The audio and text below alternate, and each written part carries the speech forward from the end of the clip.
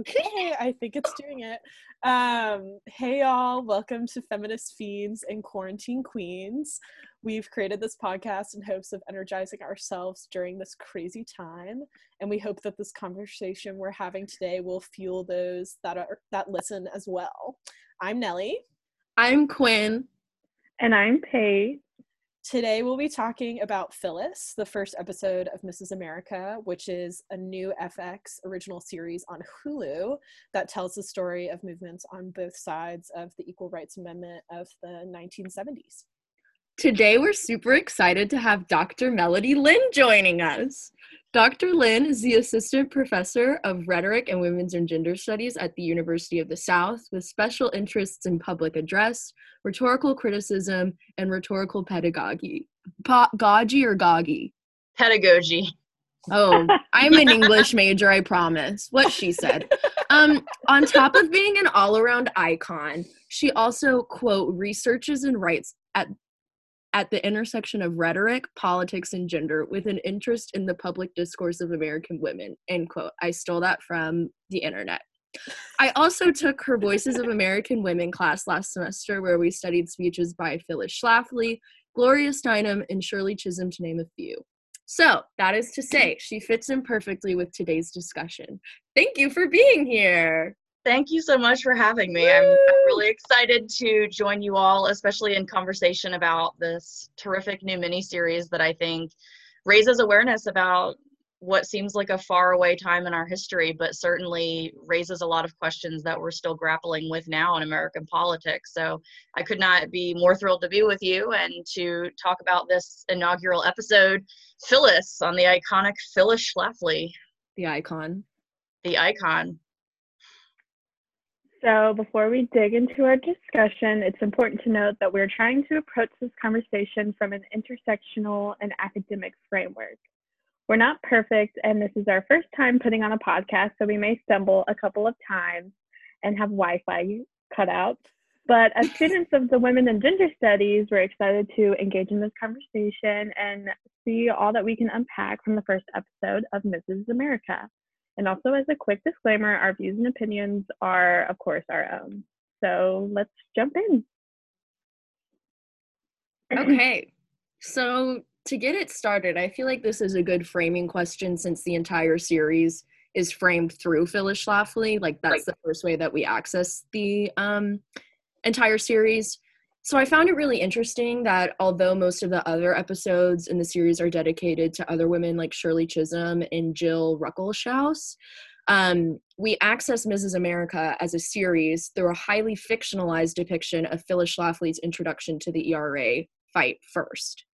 What effect, if any, does this choice to centralize Schlafly's experience at the start of the series have on our viewing of this episode, or more broadly, the representation of the issues that play out?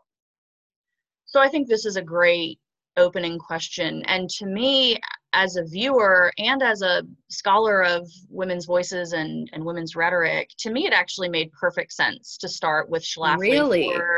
For a few reasons. Okay. I think as kind of an orientation, she's important because we know that ERA had a long history, and by the 1970s, it did enjoy widespread bipartisan support. Yeah. Richard Nixon endorsed it.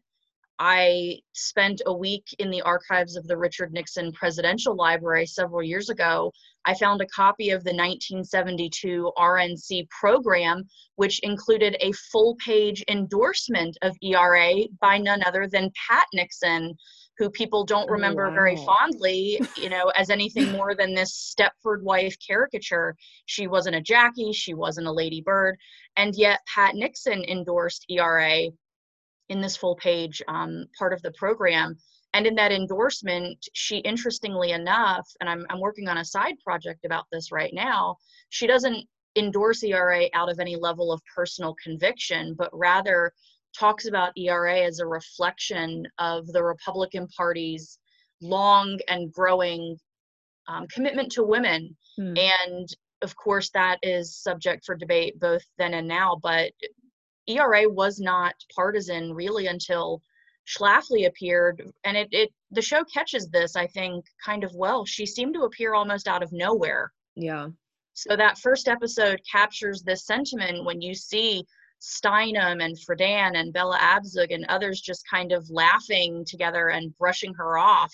There's this kind of tongue-in-cheek moment where Friedan can't even pronounce Phyllis Schlafly's name, which is really supposed to underscore that certainly at the national level, no one really knew who she was. And yet, as we come to see in these subsequent episodes, her grassroots efforts really take off and culminate in this nationwide Stop ERA campaign, which really lived up to its name, because here we are some 40 or so years later, and while we're closer than ever before to having ERA, we still don't have an equal rights amendment. And it is not hyperbole to suggest that this, one woman changed the entire arc of this amendment's history. Mm-hmm. And I think the last thing I would add here about starting with Schlafly, and Quinn, you mentioned this in your introduction, you took the rhetoric class that I teach here usually once a year, Voices of American Women. And as you mentioned, we read speeches by Schlafly and as well by Gloria Steinem. We looked at Shirley Chisholm, we looked at Betty Friedan. And students, especially in that class, they've at least heard of people like Gloria Steinem or Betty Friedan. They may not have heard of Shirley Chisholm, though, and I think we could certainly speculate some reasons why that's the case, right? Yeah. But they're at least somewhat familiar with the names of the luminaries like Steinem and Friedan in particular. But most of the students I've taught in this class, as well as in other classes where I have used Schlafly as an example, they don't know who she is. So mm-hmm. I think from an orientation standpoint, it makes sense to start with her there as well. And students tend to really have strong reactions to her. And to me, I think that's a way to sort of ask the viewer from what position they approach this series, and they tend to seem to know a lot more about the others that are represented. So for me, it's a great way to hook the viewer and then say, we're going to show you what you think you know in a different light, and we're going to show you what you absolutely did not know at all. See, that's so interesting to me because, and that makes a lot of sense, but this proves why it's good to have these conversations about this, because I was watching it with my mom, and I found myself really frustrated by the fact that we're accessing this narrative through Schlafly. I think the biggest issue that I took with it, and we'll get into this in the second question, but is just how highly fictionalized this entire first episode is, perhaps more so than some of the later episodes that I've seen. And so I found that frustrating, especially because Sarah Paulson's character, Alice, who, kind of ignites Phyllis Schlafly's interest in the entire ERA movement, it seems to come from a really good and wholesome place and have genuine beliefs tied to her disregard for the ERA, is a fictionalized character. So I think for me, I found it problematic because and again, we'll get to this in the second question, I thought that it was trying to make the viewer empathize with Schlafly, which obviously, of course, my personal biases play into me finding that problematic. But I think you bring up a really great point. I mean, like I said, I watched this with my mom, and she was, of course, like 4, 5, 6 when this was all happening, but she had no idea who Phyllis Schlafly was. And so I think that that's really valid and really interesting to think about putting her first because we may not know her as well. I really like that idea.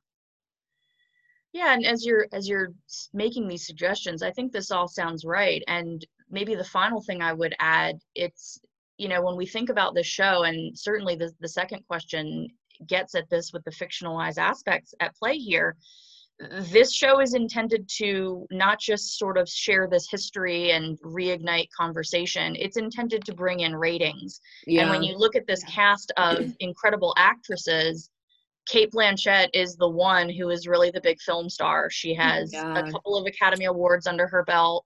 Rose Byrne is amazing, but she certainly doesn't have the public image that someone like Blanchett has.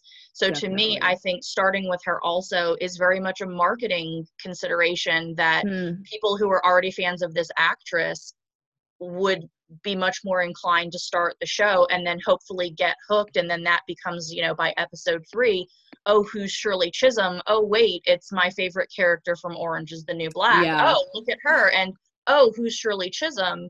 So, I mean, people living in the 70s who were aware of politics, Shirley Chisholm was no stranger. She was certainly a nationally known figure, and certainly she had her detractors, and I think encountered a lot of intersectional injustice in her life, and we see some of that play out in the third episode. But I think, you know, from a strategic standpoint, starting with Phyllis Schlafly is really also a question of starting with Cate Blanchett to hook for and to drive up ratings and so on and so forth. Yeah, I think that's a great segue. Oh, sorry. No, you're good. I just think that's so huge. I haven't even thought about like the ratings kind of element, which I think, because I'm looking at it from like, I guess, like similar to Quinn, I'm like, I don't want to empathize with Phyllis Schlafly, like, why is she first? And I'm like, give me Gloria Steinem. But then, like, as you're watching it, you're like, if this had started with the end scene of the first episode, it would be kind of glorifying the situation and not necessarily like pulling in some of the things that like we didn't know about. And also, like, I didn't think about the fact that like it is Cate Blanchett. We need to have her like at the forefront of this. That's a big star. Big star. And the fact that you all ask this question in general, but also as the first question, just shows that you're watching this as critical viewers in exactly the way that your WGS training here at Sewanee would invite you, and I think also compel you to watch as a responsible viewer. So asking a question like this, for my own interesting leisure as quarantine reading, as well as in preparation for our conversation today, I've read a lot of reviews, some from really credible sources and some from super questionable sources. I don't think I've seen a single instance where this question was really asked in the way that you asked it. So I think that the question itself shows already that you're approaching this miniseries from a receptive but also a critical standpoint, and that's exactly how you should be watching it. Yeehaw, that is high praise. Thank you. Of course. It's true. I think talking about reviews is the perfect segue to question 2. And this is what I really found interesting, not only within the series, but with this particular episode especially. So as Allison Shoemaker writes in her review for Roger Ebert, quote, one of the sharpest, most empathetic aspects of the miniseries is its readiness to illustrate the ways in which the intelligent, driven Schlafly was discriminated against. In this fictional telling, she is belittled, dismissed, ignored, harassed, and condescended to, but nevertheless, she persists. That is, until she's ignored in that meeting, one in which she's the most expert authority, end quote. So, as viewers, how did you feel about Schlafly's portrayal in this episode, and of far-right women in general? Is there a danger to framing Schlafly in this way? Well, I'll foreground my answer with, yes, absolutely there is. So I think there's a lot really going on in this summary by Roger Ebert in this review. And I think the place to start is his use of the word fictional. You can't at any point in watching this show forget that there are elements that are fictionalized, that are dramatized, that are coupled together and amplified in ways to make things appear in a certain way so that you as a viewer look at it in that light. Yeah. So I think I would start by saying that broadly speaking, in broad strokes, the show seems to get a lot right, even though obviously liberties are taken. One of the most critical voices that I've found, and I have his book here at home, Schlafly has a biographer, Donald Critchlow, who teaches at Arizona State University, and he is a professor there. I would foreground anything I said about him as a biographer. He is, I think, pretty openly conservative. His biography is published with a university press book. I believe it's published with Princeton. I'd have to go back and double check that. But he's been criticized for offering a really overly sympathetic portrayal of her in that book. He's been really upset that the show's creators and actors have not consulted with him at all. He wrote a really sharp critique in The Federalist, which, depending on who you ask, is certainly not the most credible of reliable sources out there, but I went and looked at his review carefully to see if there was any merit to what he said, and I found a few things that I thought would be interesting for us to discuss. First, one of the things he was really critical of was this opening scene that portrays Schlafly in a bikini. Yeah. And it's this, you know, tapping into this late 1960s, early 1970s bra burning, protesting at Miss America mystique of the era. Critchlow found no evidence in any of his work on her, any of the process of writing that book, any of her papers or her family's papers, that she ever wore a bikini like that in public. And I think that opening was really intended to orient you in a way that, on one hand, it took these great liberties attempting to show her, you know, clearly who among us can't relate to having, you know, been sexualized in some way or seen someone we know and care about experiencing that. But on the other hand, he's never found any proof. And I have found a lot of reviews comment on that moment and read that moment as, you know, maybe it's problematic that we humanize her by showing this, but those critiques have not asked whether or not that actually happened. So Critchlow is also really concerned about this other moment that we see, I think, in the opening episode with her, where she's worked all day, she's juggled the sort of public and private aspects of living, and she goes home and her husband's kind of pressuring her for them to, you know, have some fun in the bedroom, essentially. I don't know how else to say that on our professional podcast, but, you know, it's this, you know, it really harkens back to this notion of what Friedan wrote about in The Feminine Mystique some 10 years earlier, the disaffected, disenfranchised housewife whose husband views her as a cook, you know, a chief bottle washer, a mommy, a homemaker, and ultimately, at the end of the day, a sexual tool there for his own gratification. So again, Critchlow talks about how a moment like this is really dangerous because, you know, we don't know that that ever happened. And it does, again, attempt to show her in this light that makes us pause and say, oh, maybe I find her really problematic or even repulsive in some of the things that she said and some of the choices that she made. But now I have more understanding. She has a lot of common ground with the other women at the time. And I think that, you know, I don't doubt that Phyllis Schlafly or that any of the others who worked with her in Stop ERA faced discrimination. But I think to establish that before showing how they got into this Stop ERA mode really attempts to suggest causation. And as any of us who have studied rhetoric or, you know, in composition classes know, that would be essentially a post hoc ergo propter hoc fallacy to suggest that because one happened, the other followed. And the danger here is that, you know, these kinds of examples, I think, resonate with people. They're deeply familiar, whether it's the ones that I gave or whether it's being the only woman in the room asked to take notes. That has happened to me. That's happened to me with a PhD as a faculty member. Before I came to Sewanee, I experienced that. And as I watched it, I felt the tug in my own self where it was, oh, that's obnoxious. I know exactly what that feels like. And then I had to catch myself and realize, oh, this is what the show is trying to do. That's the work. So I think we have to remember that we don't want to ever speculate or ignore other women's experiences, no matter how distasteful we find them as political figures or as people in general. But I think we have to be careful as viewers to understand that the show is trying to orient us in a way that shows some sense of common ground between and among these women. And while that's important, that's not the question. The real question that this show needs to address, and I think is addressing, generally speaking, really well, is what do women choose to do based on their experiences?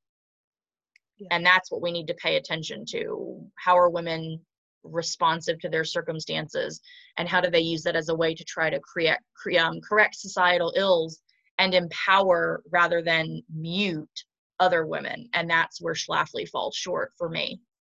I think that you summed it up really well when you talked about causation, because that was my big frustration, because since it is so fictionalized, in a way, I mean, and I think I've even said this to you, Dr. Lynn, I feel like Schlafly would not appreciate this portrayal of herself, because No, not at all. since it is so fictionalized, in a lot of ways very sexualized and focused on her sexual agency or lack thereof in some scenes, I think that it, in a way, kind of demeans her by saying, okay, well, we're just going to assume that this is the reason that you did it, because you must have the exact same experience as all women, even though you stood up and said that you didn't. We're just assuming this had to have happened to you. I'm sure you went on Phil Crane and were told to smile with teeth. I'm sure you had to take notes, things like that. And I found that to be really frustrating, not only because it humanizes her, which is fair in some aspect because she is human. So again, that's my own biases playing into the fact that I don't like the sympathetic portrayal. But then again, it just doesn't seem very accurate. And so it feels misleading to access, going back to the first question, her character and this series through this perspective. And it kind of makes you question, or at least for me personally, speaking from my experience, it makes me question watching later on in some of the other episodes, like the artistic direction and the artistic authenticity that they're portraying. I think some of the other questions that you all have prepared for this conversation really get at this, but as I'm watching, I'm thinking, is it possible and even probable that Schlafly's own experiences of both micro and macro aggressions in her life informed her choices? Absolutely. But one thing I think the show and that first episode also does hint at, and I think they actually should have pushed this a little bit further, what does it look like if we view Phyllis Schlafly as a woman who had political ambition, and this became the way for her to be active and relevant? What if her way of claiming voice and agency and mobilizing other women in the process? I mean, you can see in the episode, she's reticent about delegating power to anyone else, and only does so out of political expediency, not out of any real commitment to inclusion of voices, especially voices that dissent with her view of how things should happen. So to me, the question here, which is really always the question, whether you're looking at a Phyllis Schlafly or a Shirley Chisholm or even a Hillary Clinton, is these are all attempts to grapple with the nature of women's political ambition. And Phyllis Schlafly has, to my reading in this episode, there's been a little more work to try to back off of that and say, no, clearly she just chose to react to bad things that had happened to her in a way that some of us find distasteful. Maybe, sure, but what if she was also just really ambitious? She couldn't get elected to office, so this became her way to be relevant, to be somebody. And that, to me, is the real question worth exploring in this miniseries. Yeah, that was honestly what I was thinking watching it, specifically the meeting when she's asked to take notes, and you can see like how she's processing it. And, normally I think in a normal feminist like film, this is when she would pop off and be like, actually, blah, blah, blah. But instead she goes on to, bash the ERA, and that grabs the men's attention. And so then when that happens, I think that's when the ball starts to roll, and she is like, okay, well then maybe this is where I can have power. If my husband's not gonna like support me running for office, I'll just like make noise over here. So that's kind of like where I was coming from, thinking that, oh well, maybe she's just like, in a sense, like a Lady Macbeth, like gonna just like destroy everything but still have like the power. Yeah. Oh, that's such a good comparison. I love that. It also made me think about, and I think this is a good transition to the next question, but it made me think about, like, I know we've talked about, Dr. Lynn, we've talked about watching Bombshell, and I feel like one thing that you see, and I think we've talked about this in class as well, but like how, like the women in that film talk a lot about like not being feminist, and I feel like more or less that's what Phyllis Schlafly is doing, and like by saying, well I'm not a feminist, like by bashing the ERA, that's how she's pulling like the men's attention in that moment, and able to almost like reclaim her power in a way that, of course, like you could argue is not doing that, but in the moment she's like reclaiming her power in the conversation. But I guess we can move on to this next question. The show paints a clear portrait of the patriarchy, but some could watch the show and attempt to argue how times have changed. One thing that I noticed when I was watching it, I was like, that was 50 years ago, like almost 50 years ago. So some like it's been a long time in reality, but you could argue how times have changed. James, I'm going to attempt to pronounce his last name, Poniwazik, writes in his New York Times review of Mrs. America, "You've come a long way, baby. It tells America, but not always in a straight line and not necessarily forward." How does Mrs. America set up parallels with today's setbacks for women? Who are the Phyllis Schlaflys of today?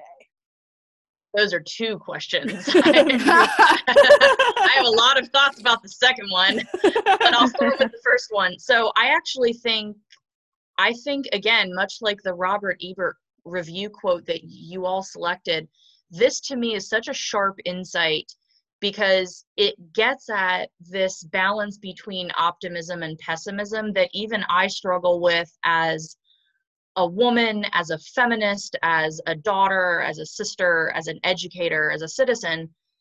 I grapple all the time with my own feelings of what is going well for women at any given moment and what is not going well. So, you know, as we've talked about a little bit, the show really does capture a lot of the patriarchal elements that women not only grappled with then, but women grappled with before the 70s, but also that have still persisted today. So, you know, politics being a man's game, the only woman in the room being asked to take notes. I could tell you all kinds of stories about times that happened to me going all the way back to junior high, even as a, you know, before I came to Sewanee, a tenure track faculty member, where there was an election order and a male colleague was supposed to be the next secretary of a faculty organization. And he came to my office and said, "I think you would be better at this than me." And it was so horrible. And of course, others agreed and I did the work. And when I got to Sewanee, I recommended to our chancellor that he be the next secretary. And as far as I know, he had to do that after I left. And it's a small victory, but one that should have been happening in 2016. Of course, that was the year that happened. And we know what else happened that year as well. So, you know, women being told to wait a little bit longer, to play nice, barging into a congressman's room is not the same as showing up with freshly baked bread in order to woo that last vote. Certainly that is, I think, all captured accurately as things that happened, even if they didn't happen to the particular people that the show seeks to represent. And of course, always bearing in mind that Sarah Paulson's character, much like Margot Robbie in the Bombshell movie, is a fictional character. She's a composite character. In fact, I think both Margot Robbie and Sarah Paulson, they are the stand-in for the audience. They are us. So when we watch Sarah Paulson note the shades of racism that happen in I think the first episode, or it might be in one of the ones that comes after it. I think it's a later one, yeah. It's a later one. So when she has that reaction is supposed to mirror what the audience. In fact, in certain ways, Sarah Paulson is telling us how we should feel. We can see through her how Phyllis Schlafly is so compelling and so fresh, and wow, I want to be like her. And then I think we see gradual disenchantment happen there. But I think back to the question, you know, we're in a really transitional period right now. Of course, we're always in a transitional period, but I see a lot of good happening. I see strides that the Me Too movement has made. I see sexual predators finally getting their day in court and actually not being able to buy their way out of what they did. I see women taking to the street and marching for their rights.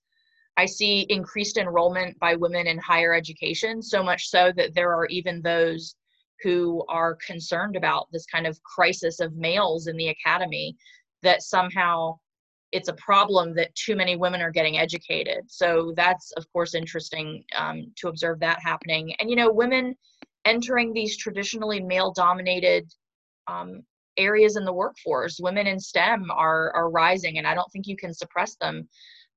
But at the same time, the pessimist in me, and maybe this is just quarantine pessimism talking here, but I think that the 2016 election was a massive turning point. I think that it undid a lot of the gains that women had made, particularly in the Obama era, but even going back toward the Clinton era and the early 90s, when women were so enraged about the Anita Hill hearings.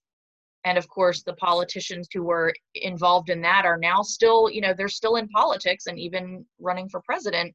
So they've still survived all of that. But women in the highest numbers ever took to the ballot. They went to Congress, and we still don't have enough representation of women, though, in politics. And I think that I've seen every example or every excuse under the sun used to explain why Hillary Clinton lost to Donald Trump in 2016. She didn't go to Wisconsin, Russian interference. She didn't have a strong campaign message. She chose a boring running mate. All of that is, I think, by and large, true. But to me, 2016 came down to backlash against women's gains. It came down to misogyny straight up in the most concentrated forms that I've seen in my lifetime as a woman. And I feel in certain ways less empowered now than I did when I was in college, right when Obama was taking office. And I remember the energy that I felt at the time. And there is a kind of hopelessness when we look past 2020 or 2016 in 2020. I mean, look at the lineup we had of strong women running for president on the Democratic side. Even if you disagreed with their politics, you couldn't disagree that they had qualifications and qualities. Warren, Kamala Harris, Kristen Gillibrand, and Amy Klobuchar in particular. I'm not sure where I would put Tulsi Gabbard. That's maybe for another podcast. I don't have anything or to say Marianne about, Williamson. I forgot about her completely. So maybe she can tell me my Enneagram numbers and do something fun like that. She definitely could. She definitely could. So I think, to me, the fact that women that qualified can run shows to me that it was not just this 2016 Hillary Clinton had a lot of baggage. The Arkansas Lady Macbeth used to be her nickname when she was first lady. So just to get us back to our literary references here, I had a lot of hope in 2020 that a woman would make it to the ticket and lead the ticket. I will be very interested to see the extent to which Joe Biden names a woman to his ticket. Yeah. I do think that a woman on the ticket is more than a symbolic gain. And it's a lot like ERA, right? The question here is, does ERA tangibly make women's lives better, or is it just a symbolic move? And I don't understand why it can't always be both. Yeah. I reject these dichotomies that say that it's one or the other. So to me, a woman is symbolically important. But I also believe that, like Shirley Chisholm said, if there's not a seat for you at the table, bring a chair. But I see women continuing to struggle. And it's interesting to me that, this question sort of compels me to look at things optimistically, but also it's hard to not see some pessimism right now. But I would say, as my last thought on this, that the optimism I do have is students like you, and seeing what you're capable of, and knowing that you are motivated, and that you are discerning, and that you are kind and generous too, which I think there's a fair bit of that lacking in politics. And you're sharp, and you're smart, and you're willing to listen to people that you don't agree with. You're willing to look at someone like Phyllis Schlafly and try to grapple with what we're supposed to make of her. It would be very easy to just dismiss her and say, that's pretty monstrous that this woman did that and managed to derail ERA. But I think that even having a conversation like this models the hope that I have for the future. Thanks, Dr. Lynn. That's so nice. Stop being so nice to us. I mean, if you want me to be mean, we can go back and talk about Tulsi Gabbard, but I just don't know that that's in good keeping for today. I wanted to see if y'all had any feedback or thoughts about any of that, because I still have a lot of thoughts about who are the Phyllis Schlaflys of today. Yeah, I don't even know if I have like a concrete answer for, I mean, I definitely could brainstorm some Phyllis Schlaflys of today, but I feel like this question is just kind of, as I was watching the show, thinking about how like women are embedded in the patriarchy, or how or the patriarchy is embedded in women, and I think that is why it is so huge that Phyllis Schlafly is at like the forefront of this show. And I think like the fact that it is like a fictionalized telling of the story is kind of important, because I think about like other shows that I binge watch, and you kind of do sometimes in a weird way fall in love with like the villain, and you're like, okay, well, like sometimes you're like almost rooting for them, and like I'm not necessarily rooting for Phyllis Schlafly by any means, but I do think it does this weird it has this weird way of like causing you to empathize with her and like care about her success, but also like wanting an alternative for her as well, which I guess is how I think about a lot of women that are like embedded in the patriarchy.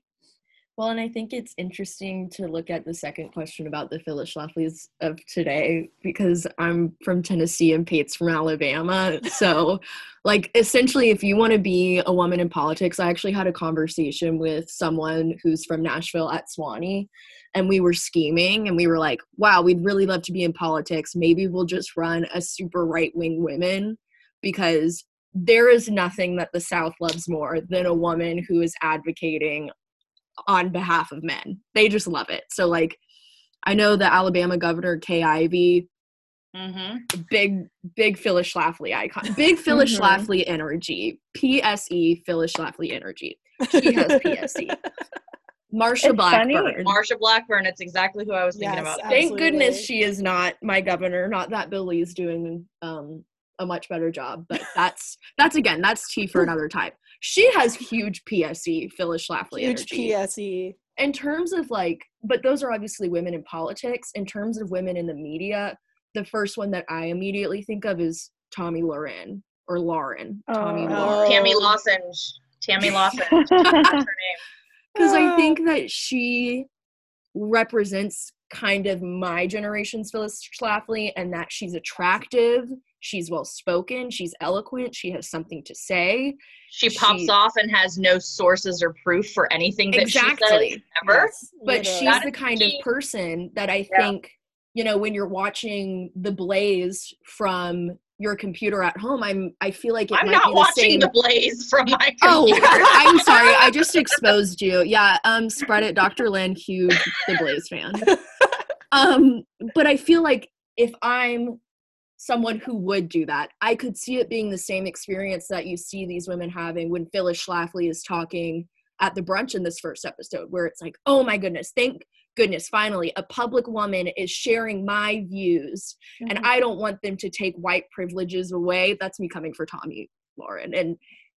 But I think that there's a lot of validity to what they're saying for people who might be on the spectrum of feeling that way, and then having these women come out and be so publicly brazen, it emboldens these women.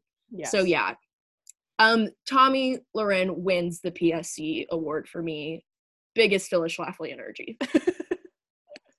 She's an interesting example, and when I saw this question, my first impulse was, how much time do I have on this podcast to talk about this? Because there's a lot I could say.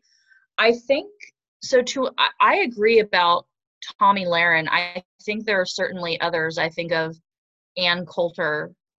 I think of a lot of the women at Fox. I think of what we saw in Bombshell. Someone like Gretchen Carlson certainly would fit that bill. There are others who are less public in terms of television, but they have great social media followings. I think, for example, of Candace Owens with Turning Point. I think of someone like Allie Beth Stuckey, if you know who that is. She's a Furman alum where I went to college, so I'm aware of her from that standpoint. And she testified. She certainly, much more than Tomi Lahren or Ann Coulter, though, I think, would represent the tradition of Phyllis Schlafly, because there is a sexualizing that a lot of the women we're talking about play into. So again, going back to Phyllis Schlafly wearing the bikini, which I don't believe happened, and her biographer doesn't either. And if you juxtapose the sort of 1980s Nancy Reagan-esque look that she embodied, it seems very in contrast with her that she would display her body in a way that plays into the male gaze, while also still trying to exude this aura of conservative, modest femininity, the cult of true womanhood, if you will. So I think for me, this question, there are women that are much more Schlafly-like in their appearance, in their conduct, and in their arguments, that are not really so much media personalities, but have bought into the Schlafly Kool-Aid sort of publicly. And I would start with, and we've really forgotten, I think, in a post-2016 world, but I have to tell you, I was coming up when Sarah Palin was named John McCain's ticket. Absolutely. And I will confess to all of you, there was a time in my early life, well, in terms of how I was raised, I grew up in a very conservative evangelical family that loved Nikki Haley, that voted for Nikki Haley, that votes a straight Republican ticket without ever questioning who the candidate is. And when John McCain named Sarah Palin to his ticket in, I think, 2007, it would have been, for the 2008 election, I was among those young conservative Christian women who were just dazzled. I went out and tried to learn everything I could about her. And I don't think we can underestimate the impact that Sarah Palin had on national presidential politics in a post-2008 world. She's the only woman named to a Republican presidential ticket to date. She ran as a very classical, traditional style woman. She always foregrounded her experience with motherhood, with marriage. That was her entire identity. And essentially, and I'm writing about her in my current book project, I have a chapter that looks at some of the ways that conservative media tried to frame Ivanka and Melania Trump as like the next Sarah Palins, which of course to us is a little bit preposterous. But Sarah Palin effectively ran as John McCain's wife. That's the argument that I'm making. She ran, and not only she ran, but she was packaged as the ideal Christian wife helpmate who would never overshadow her husband, who would always be neat and motherly and would know her place. And if you watch the movie that they made about this, Game Change, with Julianne Moore as Sarah Palin, Woody Harrelson is in it, it's actually a really terrific rendering from people who were in the room. Certainly there are fictional aspects to that, just like the Mrs. America show. But I don't think we can underestimate how well that image that Sarah Palin put out there. Every Democratic woman that tries to run is always directly or indirectly contrasted with that image. They're unfeminine. They don't care about their children. They have the wrong skin color. I mean, Sarah Palin is like the idealized version of a woman in politics that Phyllis Schlafly herself, I believe, would have wholeheartedly endorsed, especially the fact that Palin, when she got questions she didn't know the answer to, she often fell back on talking about the Bible, and that was her answer to a lot of things. So I think for me, Palin is key. Yeah. But I would also underscore the true woman movement. And I don't know, Quinn, if we talked about this at all in our class. I would encourage all of you, as well as anyone that listens, to Google the true woman movement. They have their own website. It is a Schlafly-like grassroots movement. I think they're about 10 to 12 years old at this point, of conservative Christian women who have, and what's interesting, really interesting, is that they have intentionally adopted feminist strategies, methods, and language in order to suggest that the cult of true womanhood, that is the notion that women should be religious, they should be sexually pure, they should be domestic, they should submit to their husbands, is actually the true path to women's liberation. So it's this entire inversion that women are, and it's very Schlafly-like, that your true empowerment comes by keeping your house orderly. And this is where you execute independence and identity. And this is, I mean, they're not entirely like nationally famous. You're not going to hear about them on CNN or even on Fox News, but there are many thousands of women that go to this annual conference they have every year. They have a ton of media. Their website looks like Cosmo. It looks like Cosmopolitan magazine. You take quizzes to find out like how much of a shrew are you as a wife. And I'm not a wife, but I did take the quiz, and I found out I was we did take this quiz. We all, Sewanee women in our classes all came out to be a little bit. We were very shrewish. Does your husband, do you ever disagree with your husband? Yes, you're a shrew. So what's interesting about the True Woman movement, which I again encourage you all to check out, is it follows a similar arc that you see with Phyllis Schlafly. The founder of this movement is a woman named Nancy Lee DeMoss, who has made an entire career out of writing these marriage books. Well, she was only married a few years ago. She married a widower who actually published her books, because I don't know, that's kind of a whole separate like evangelical gossip that none of y'all need. But what's interesting there is that this is another woman who openly inhabits contradiction. Schlafly is a walking contradiction. Women belong in the home, tending their husbands and their children. She's out giving speeches. She's out writing books. She's out trying to play big politics with the big boys. And that contradiction right there is, to me, some of the most troubling aspects of what we see happening here. The women that tell you to be in the home are themselves not in the home. And when they are, it's all, at this stage of the game, performative on social media. Let me do an Instagram post of me cooking in the kitchen, but then 5 minutes later you're testifying before Congress about a woman's right to choose abortion. And I'm referring to the example I gave earlier of Allie Beth Stuckey, who has a college degree and no other expertise, no graduate degree. And how is she qualified to decide a woman's right to her own body? Well, it's because I think I feel these things, but she hasn't lived that experience. And to me, the contradictions are the most troubling aspects of all, when we consider women who play into the patriarchy, who benefit from it, and who seek to control the lives and choices of other women. Yeah. Snaps. I don't know if my headphones pick up snaps, but I'm snapping.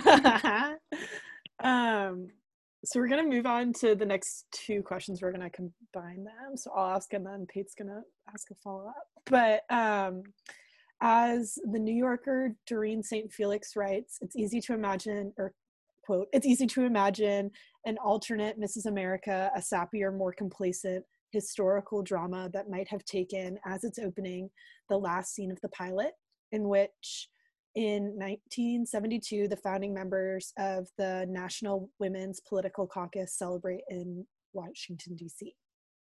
End quote.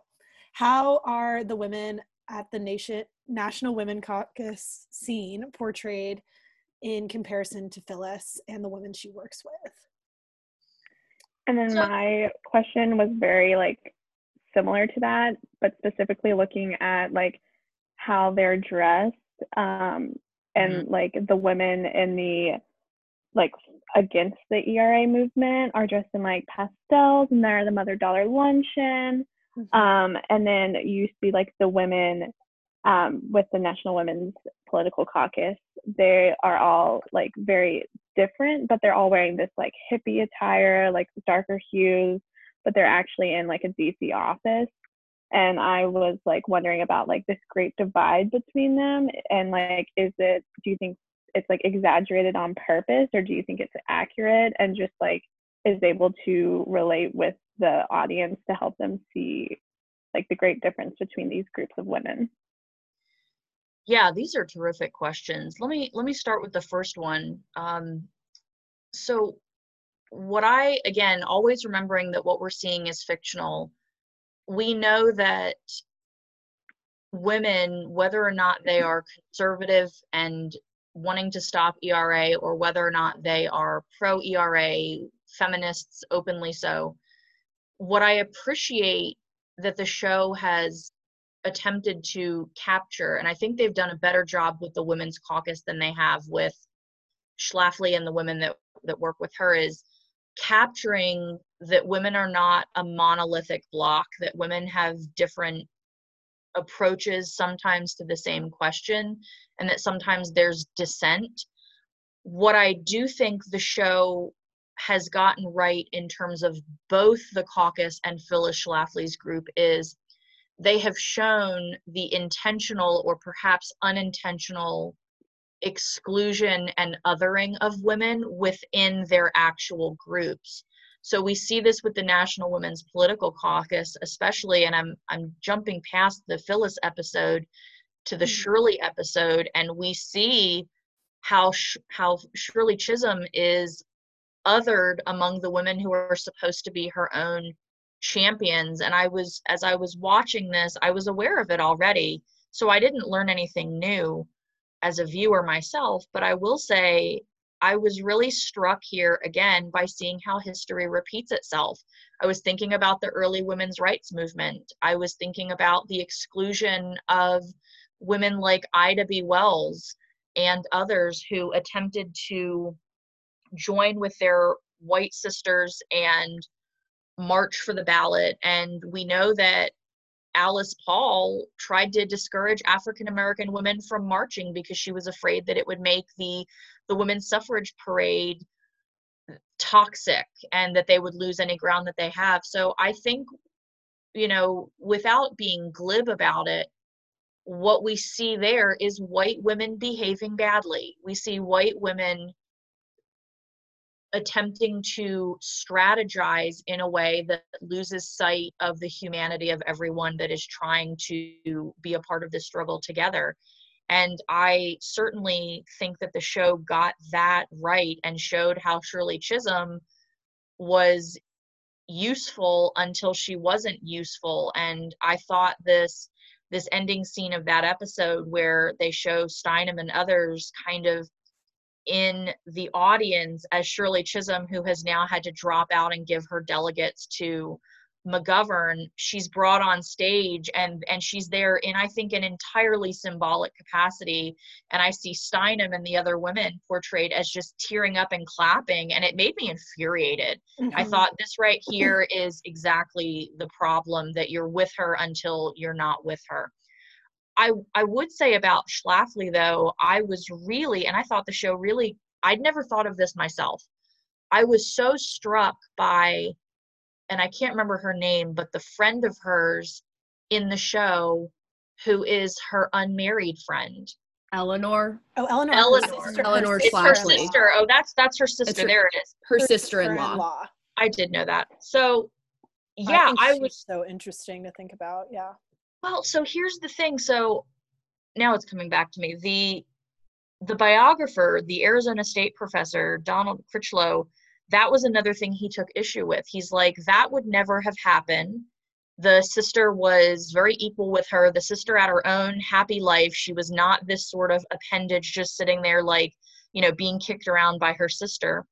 I have to tell you, though, whether or not we believe the biographer that this was invented or dramatized or whatever, I think that's a liberty I can really get on board with, because I can imagine, and I this is a little beyond my sphere of expertise. I'd love to learn more about it, but I can imagine the early years of this grassroots movement starting as Phyllis Schlafly, calling every woman in her Rolodex to get them on board, and then it's slowly transitioning into this, you're only valuable to the movement if you're married, because your entire identity is locked into being a wife and a mother and a homemaker, and this is why ERA is so threatening to that. I thought it was a really I thought it was a good move to portray that. Maybe there was a way of inventing another character. Maybe the liberty with the sister-in-law was not as appropriate. I don't know that I have a firm thought on that either way, but I appreciated that they showed that othering, because I did think it all of these movements, all of these groups make mistakes along the way, some of them far worse than others. So on that score, I very much thought that the portrayal, how they compared to the two groups of women compared to one another, on that score at least, I found a lot of things to praise there. I want to stop and see if y'all have any thoughts about that before jumping to the question about dress, which I think is a really terrific question. I love that you bring up Alice Paul, because when the scene with the National Women's Party Caucus came up, it reminded me so much of the movie Iron-Jawed Angels, which we watched for Rhetoric class, which depicts Elizabeth Cady Stanton and Alice Paul brawling, battling it out. Essentially, they both have the same goal of achieving women's suffrage, but the way that they go about it is very different. Mm-hmm. And it was almost like deja vu watching that. And I also think that it's accurate, because I mean, at least in my work working with the Barenwick Women's Center at Sewanee as a co-director, and Nellie, you can speak to this as well, mm-hmm. I feel like we always kind of toe that line where it's like half are like, yes, super radical, we're gonna piss everyone off, we're gonna get what we want done. And then the other half is super like, no, we need to follow XYZ. And I think that it's helpful to have both of those voices, because it balances things out within that context. And obviously student leadership is very different from like leading an entire national campaign. But it's something that really spoke to me, and it harkened back to Iron-Jawed Angels, but it also was something that I could apply to my experience in a weird way, although it was frustrating to see them behave in that way, because, you know, you don't want to see your heroes be messy, like, for lack of a better word. It also was kind of refreshing to remember, okay, so these are the women that we look up to and we read every single day, and they got things wrong. Like, they got things super wrong. Like, Betty Friedan and the Lavender Menace, that's just, I mean, borderline inexcusable. But again, at the end of the day, in the 70s, they didn't know what was right or wrong at that point either. So that's something that really spoke to me. And that's why I think it's so huge that they don't start with that scene. Like, I think if, like, the scene had been, like, if it had just been, like, the celebration and cheersing and everything, and, like, wow, of course, that scene is flawed. Like, I think if that had been the start of the show, like, we'd be like, okay, let's kick back and, like, reminisce almost, even though, of course, we were not there, but be, like, thinking about this movement and not be thinking, like, I think the show highlights the messiness, and that's what's so huge, like you're saying, Quinn. Like, I think we need to know, like, the mess that, yeah. And I think that also, like, does allow us to, I totally agree with what you're saying about, like, student leadership, and how, like, there's a lot of mess in that, and sometimes you really have to, like, in order to get things done, like, especially with the way that Sewanee is structured, like, you're having to completely, like, buy into the patriarchy in order to, like, work around it, and that is absolutely, like, not the way it should be. And, like, of course, mm-hmm. like, a lot of times we do want to make noise and burn bras and do all of that, but also, like, sometimes the intention, like, the way to get the end goal is sometimes buying into the patriarchy, and that is disappointing, but certainly a reality. It's, like, walking that line for sure. Yeah. Well, your second question was about dress, and I thought this was, again, a really interesting question about, do we see the ways that women are portrayed in terms of their dress and style as an accurate representation, or simply an exaggeration of difference? And I think the answer to that is both.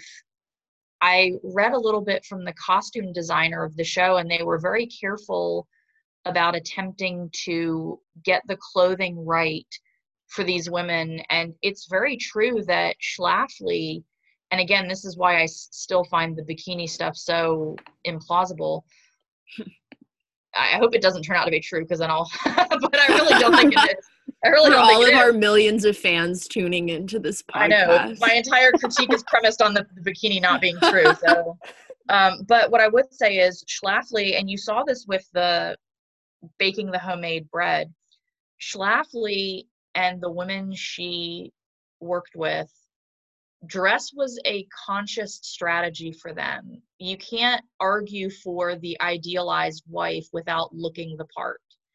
And being able to model this vision of what they thought men wanted, this notion of woman as always put together as this really unachievable and unattainable image for a lot of women, especially women who did not fall into the category of white middle class to upper class woman. I think that Schlafly was certainly unaware that this tailored look modeled the kind of return to femininity that she was calling for. And this notion, and we see this again with these true women movement members that I talked about that are still happening today, to let us know if we're being shrews or not. And I think we see with Shirley Chisholm, if you look at the way that Shirley Chisholm is dressed, which they were very careful to get the clothing on her right too. She's a woman in politics, and her clothes in the show don't look that much different from Phyllis Schlafly, because she's aware that you have to look a certain way if you're going to be a player.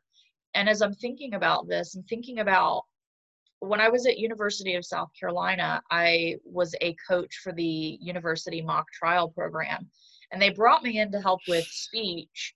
And then I ended up somehow being the entire program advisor, and I don't know how that happened, but and I remember traveling to tournaments with these students, many of whom have gone on to achieve great success in law school and business school and other places. And I remember having to stop to buy pantyhose at Walgreens on these trips where we're driving from Columbia, South Carolina, all the way to Middle Tennessee State University, where we had a big tournament every year. And I remember Raiders. Yeah, right. I remember being in the car with these students and, why are we buying pantyhose? Oh, well, if we want our program to succeed, the women have to wear a certain kind of suit with pantyhose and high heels. And judges, especially older male Southern judges, will dock our team's program if we don't have pantyhose, or God forbid the women wear pantsuits instead of.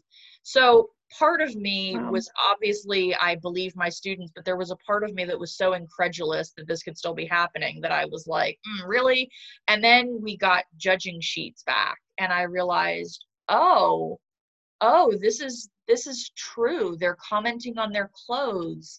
And I heard judges complimenting the girls in these rounds, and I'm sitting there and just, as a coach, I just want to do something drastic because it's so patriarchal. And we had a lot of conversations in the program, especially with the women, about what does it mean for us to concede to this obviously sexist culture that still persists in the world of mock trial. And that's just a representative example. I could name any other number. I think the law itself still experiences this, certainly other careers that, women sometimes dress a certain way as a strategy because they're willing to concede that so that they can get gains in other places. So I don't think we can underestimate how, we can talk about what that means to make those concessions. But certainly Phyllis Schlafly was aware that dress mattered. And we see that a lot with the ways that the feminist women in the show are represented. And a lot of those women were considered at the time to be very unfeminine. They were considered to be sloppy. They were considered to be mannish. There is a great debate, and you can find it on YouTube. It's open access. Phyllis Schlafly and Betty Friedan debated each other. And I have shown that debate in classes before.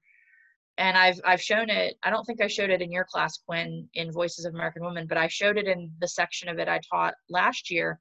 And the first thing that students say when we watch this, 25-minute or so debate is they comment on how Schlafly constantly interrupts Friedan and doesn't have evidence, and how they find that so problematic. And then without fail, the conversation turns to their dress. And wow, Schlafly looks really like every hair is in place. Her suit is really neat. Friedan looks like she didn't really try really hard, kind of sloppy. And even as I hear students make the critique, the point is being proven right there that the dress matters, even to contemporary viewers. And whether it's bell bottoms or, wearing a funny looking hat or whatever, dress, for what it's worth, mattered a lot here. And I think the show, on one hand, dramatizes it to make that point, but I also don't think they've taken too many liberties either. I think it's the costume designers were very careful about historical accuracy there. So that would be my thoughts to this really terrific question. It also makes me think about the TV show Marvelous Mrs. Maisel. My mom and I have been watching that in quarantine, and like it was set like 60 years prior to this and just focuses on like New York. I think it was set in the 60s. Right. Yeah. Yeah. So like end of the 1950s, early 1960s, and like the costumes, I find myself being like, oh my gosh, like they look so cute, and it like I just get like, sucked into the whole just like the retelling of the setting. But then I also like am thinking critically about like what the power of her outfits have. Like she's able to go and like do this comedy routine that's very unladylike and like not normal for someone of her stature, but because she's dressed a certain way, she can get away with it because she's cute, or like it becomes her bit. She's like a woman comic.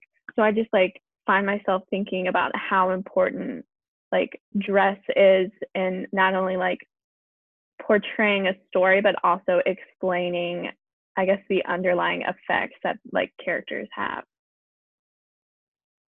I think the show Mad Men is another really good example too and I really appreciate these shows that return to this era of the 60s and the 70s, because this was an incredibly important time for women moving into the workforce, reclaiming their identities, joining social movements, becoming politically active. And we saw this, Quinn, in our class when we looked all the way back at the early women's rights movement. And while there's a lot that tends to get talked about in terms of the Seneca Falls Convention or abolition or even temperance, we studied the dress reform movement and how even women in the 1830s and 40s were viewing dress as a kind of prison or as a kind of slavery. And of course, we interrogate those analogies to see how fair and accurate it is to say that your bodice is the same as literally being enslaved in chains and forced to work on a plantation. So obviously those are problematic kinds of analogies right at the front. That said, we do look though at dress reforming. Dress continues, I think, even today. And I think these questions are, I think young women today, whether they're in mock trial or whether they're going on job interviews or any career or vocation that any of you are thinking of going into, you're still having to grapple with the choice of what to wear and how to wear it based on the expectations of an audience that may bring, patriarchy and misogyny to the table as they assess you and your competence and your qualifications.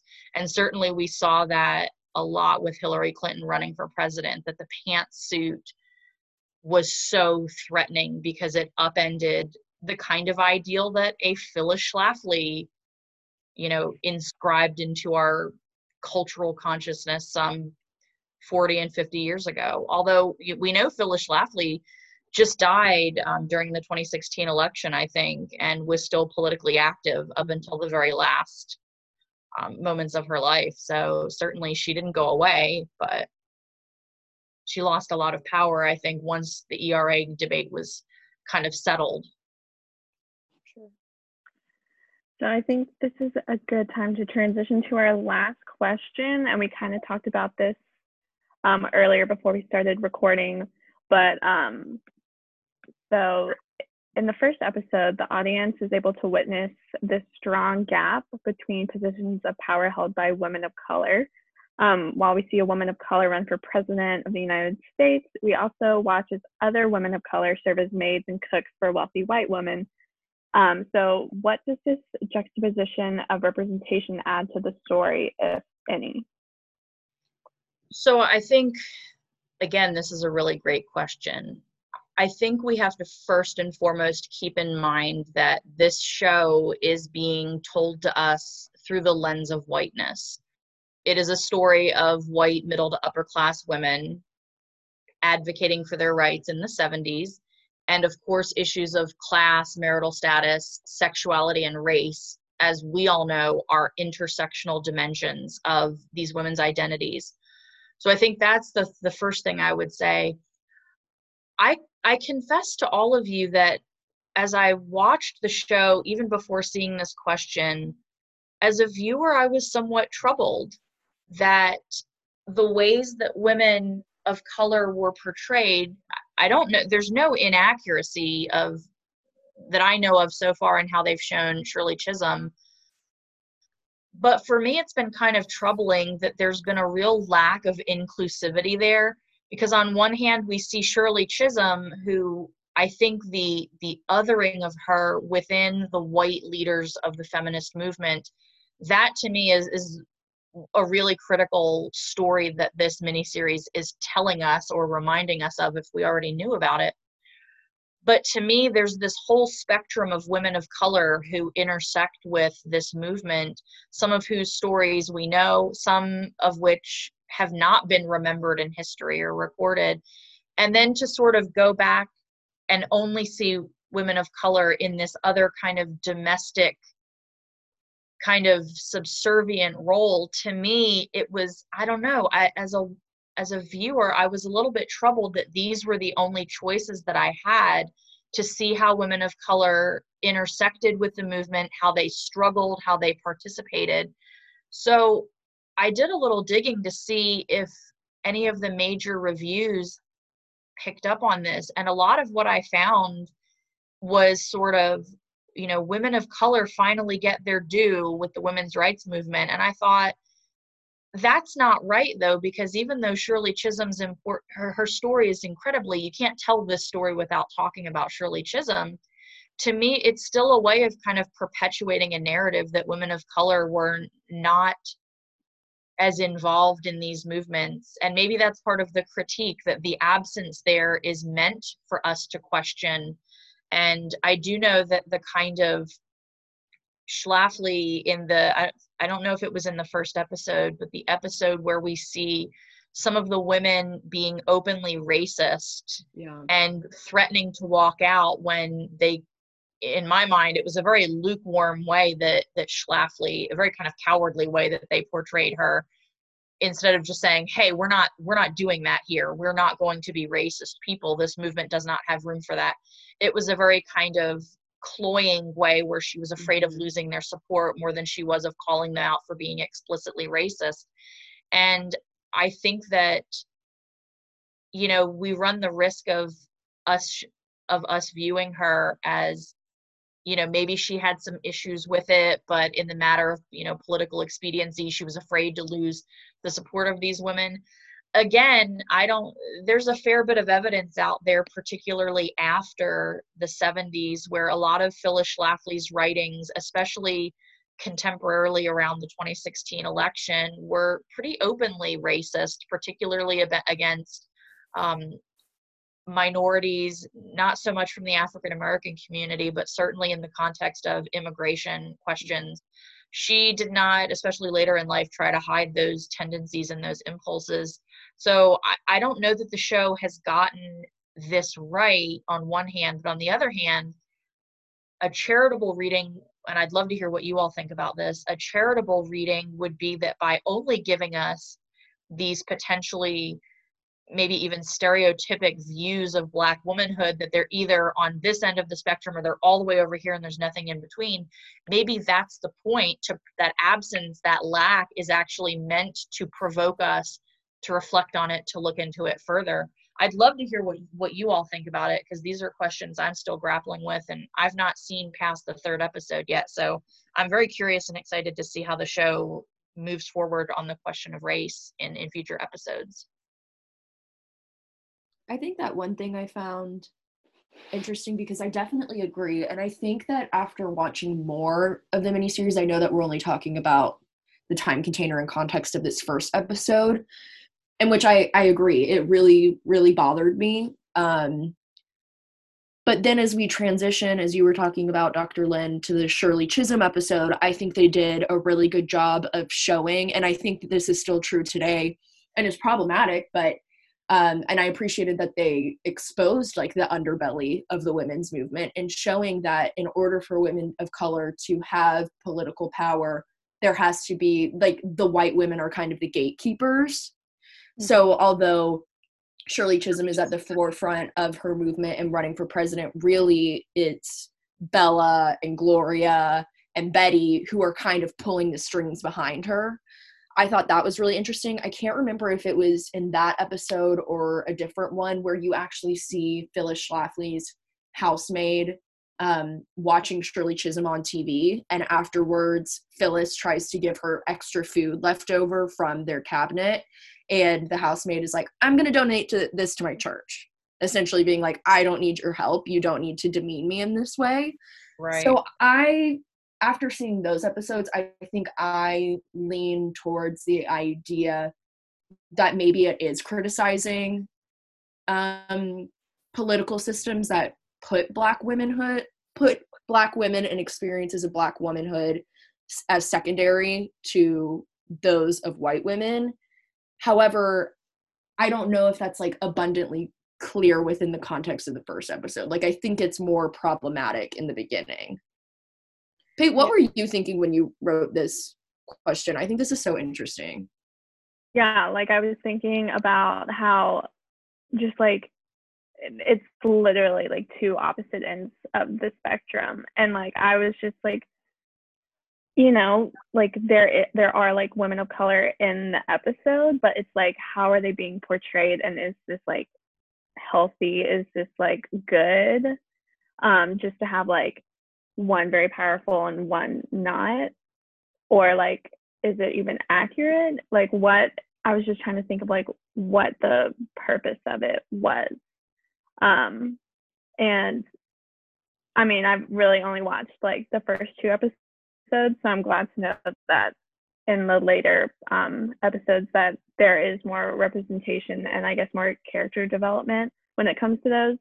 But yeah, when I was thinking of questions, I was just like, wow, like when I'm like thinking about the women of color like characters here, there aren't many options to look at. Yeah, and again, maybe it's to show the lack of agency no matter where women of color were at the time. You know, Shirley Chisholm appears to have really made it, right? And maybe the point there is just to show the most extreme polar opposites, to underscore the point that women of color lacked agency in all vocations, all walks of life at the time. And I think on that point, that is accurate. Yeah, it's so interesting because this conversation's like causing me to think like, wow, it is like seemingly two women at like opposite ends of the spectrum. Like ultimately they are both like having to be like under submission of the white woman, like whether it's through like having to be working in a white woman's household or working in a predominantly white women's movement. And I do think like it is kind of good that first episode kind of invokes this anger, hopefully in a sense that still allows you to continue to watch, and then like see kind of the ways in which this kind of the show kind of underscores this issue, because that Shirley episode does show the lack of intersectionality of the movement. Yeah. like I had a very similar reaction, I think, to all of you, where that first episode I was like, what is happening? Like, what, like, is this really the only two experiences we're going to be seeing? But that shows that those were the only two experiences that were focused on, like, in that moment, particularly by white women. Yeah. Well, those are all of our questions. This was so great. This was literally so great. fun. These are like, great questions. I will be thinking about them as I grade final papers and turn in grades, and then hopefully pick up with the next episode that focused on Betty Friedan. I'm excited to keep watching. That's a wild ride. Get ready. It can't not be. And Yeah. I think these are the kinds of questions that all viewers should be thinking about as they watch. So these are really terrific. Thank you so much Thank you for answering our questions, Dr. Lehn, and thank you to whoever is tuning in and has made it this far in our podcast experience. Hey, Dr. Manskirts, probably only you. Hope you enjoyed. But yeah, so yeah, I guess we'll wrap up. This was Feminist Fiends and Quarantine Queens. Woohoo! Woohoo!